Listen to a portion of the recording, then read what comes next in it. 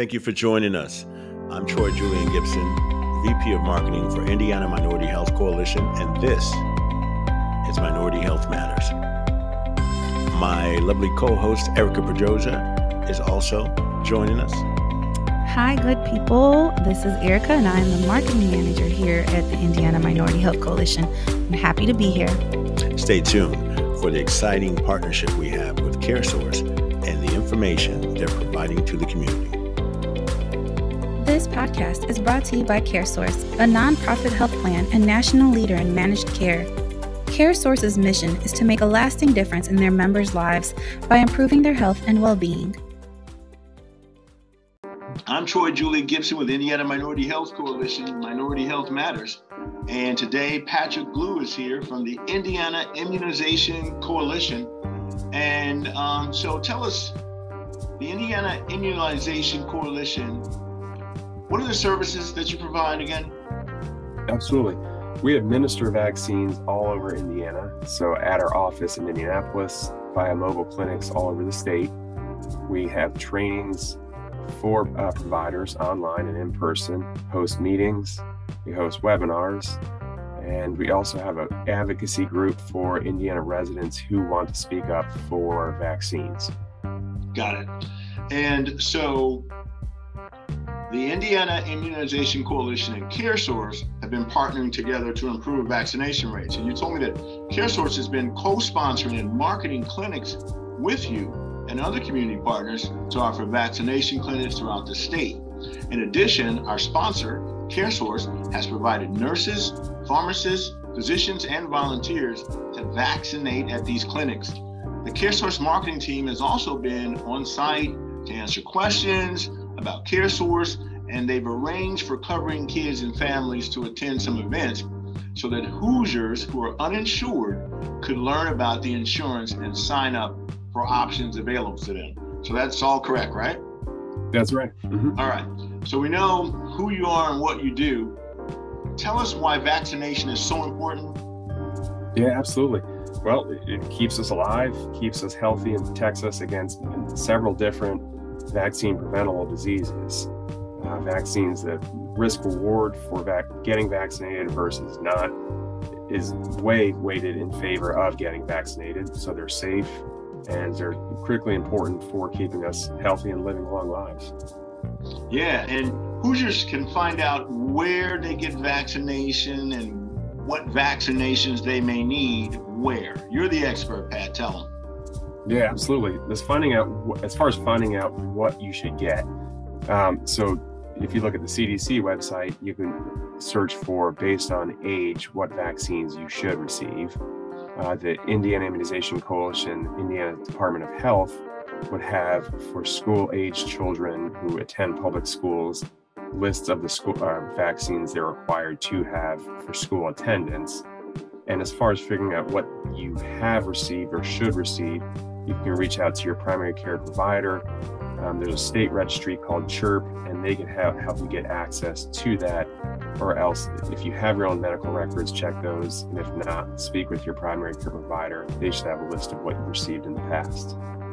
And you told me in the pre-interview that there has been a reported increase in Black vaccinations in the last year compared to the time period mid-2020 through mid-21, and this is documented.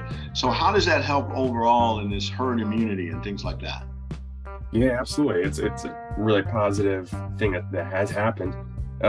So herd immunity, it really depends on the disease. That's the rate at which the general population needs to be vaccinated against the disease so that folks who can't be vaccinated are protected. So specifically with COVID, the more people generally that can get vaccinated, the more protected the folks who can't be vaccinated are. And that goes certainly for all groups. And it's so minority populations would be helping other folks, other minority populations, but also the population at large. So they'd be doing so much good for themselves and for everybody else. Got it. So there's a movement out here, and I want to close with this, but it's very important that you address this. So when you're talking about the anti-vaxxers, and the people that are putting misinformation out there, about vaccines and things of that nature, it could take a guy like me. I'm a smart guy, right? But during COVID, when we were on lockdown, like I was reading a lot, more so than normal. I read a lot anyway, but I was reading, reports from all over. LA Times, USA Today, the Daily Mail, New York Times, Indiana, newspaper, of course, the Star News, the Indianapolis Recorder for minorities, and the Voz for Latinos. And I'm looking at all of this and I'm thinking, everyone mentions something about, anti-vaxxers and how many issues it can cause in children. And I told you in the pre-interview that I specifically with my son, I spread out his vaccinations. So can you tell me exactly how that can be harmful to the community? Because people talk about herd immunity, and I know we've eradicated polio through vaccinations, right? So tell us how that can be harmful and why the spread of misinformation is counterproductive. Yeah, absolutely. So frankly, the vaccine resistant movement has existed since the smallpox vaccine was created centuries ago. So this is not a new movement. And frankly, I think we should indicate or just note that it's understandable to be concerned about vaccines. There's a difference between vaccine hesitant or concerned and outright anti-vax and people who are truly intentionally spreading information that's just outright wrong. But as far as that goes, spreading this misinformation, if it affects people enough or influences them enough to not receive the vaccines that they should receive, now all of a sudden we might be dipping below the numbers that we need for herd immunity, and seeing things like we saw in New York, where there's an individual who was infected with polio, and these diseases that are diminished or minimized now come back, and we have outbreaks. So that's really the danger of the movement. Got it. So I'd like to thank you again for coming on the show and spending some time with us. And I'm going to invite you back. CareSource is a valued partner of ours, and we're going to be out in the community in November and December of this year, at the end of the year, letting people know the updated information, what's real and what's true, and also where the pop-up clinics and things like that are.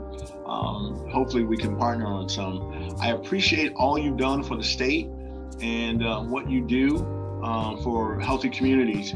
And in particular, our focus is minority health when it comes to Indiana Minority Health Coalition. And our 21 coalitions throughout the state appreciate, having a supplemental partner like your coalition.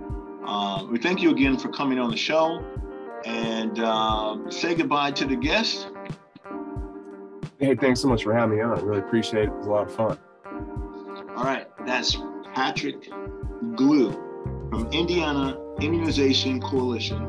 He's the project coordinator. Last thing, can you give your information if someone were to want to contact you or find information online? Absolutely. So my email address is Patrick, Patrick, at vaccinateindiana.org. Please do email me. Our website is vaccinateindiana.org. Please reach out to me or check our website for more information. Certainly want to help you however we can. Thank you very much. We really appreciate you. And just to make sure there's no confusion, Vaccinate Indiana is the web URL, but this gentleman's organization is actually called the Indiana Immunization Coalition. And if you Google it, you'll see it pop right up on the front page. Thanks again. It's been real today. I'm Troy Julian Gibson for Indiana Minority Health Coalition with another topic that matters, brought to you by CareSource. You can find us at imhc.org to find out who we are in the community, what we do in the community in 21 different locations. We basically advocate for minority health and health disparities. Till next time, Minority Health Matters.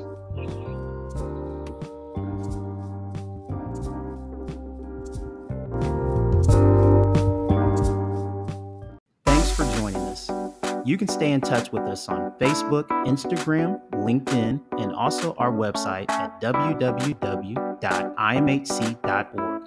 Don't forget to subscribe to our podcast and also our YouTube channel. This is IMHC Minority Health Matters Podcast. Until next time.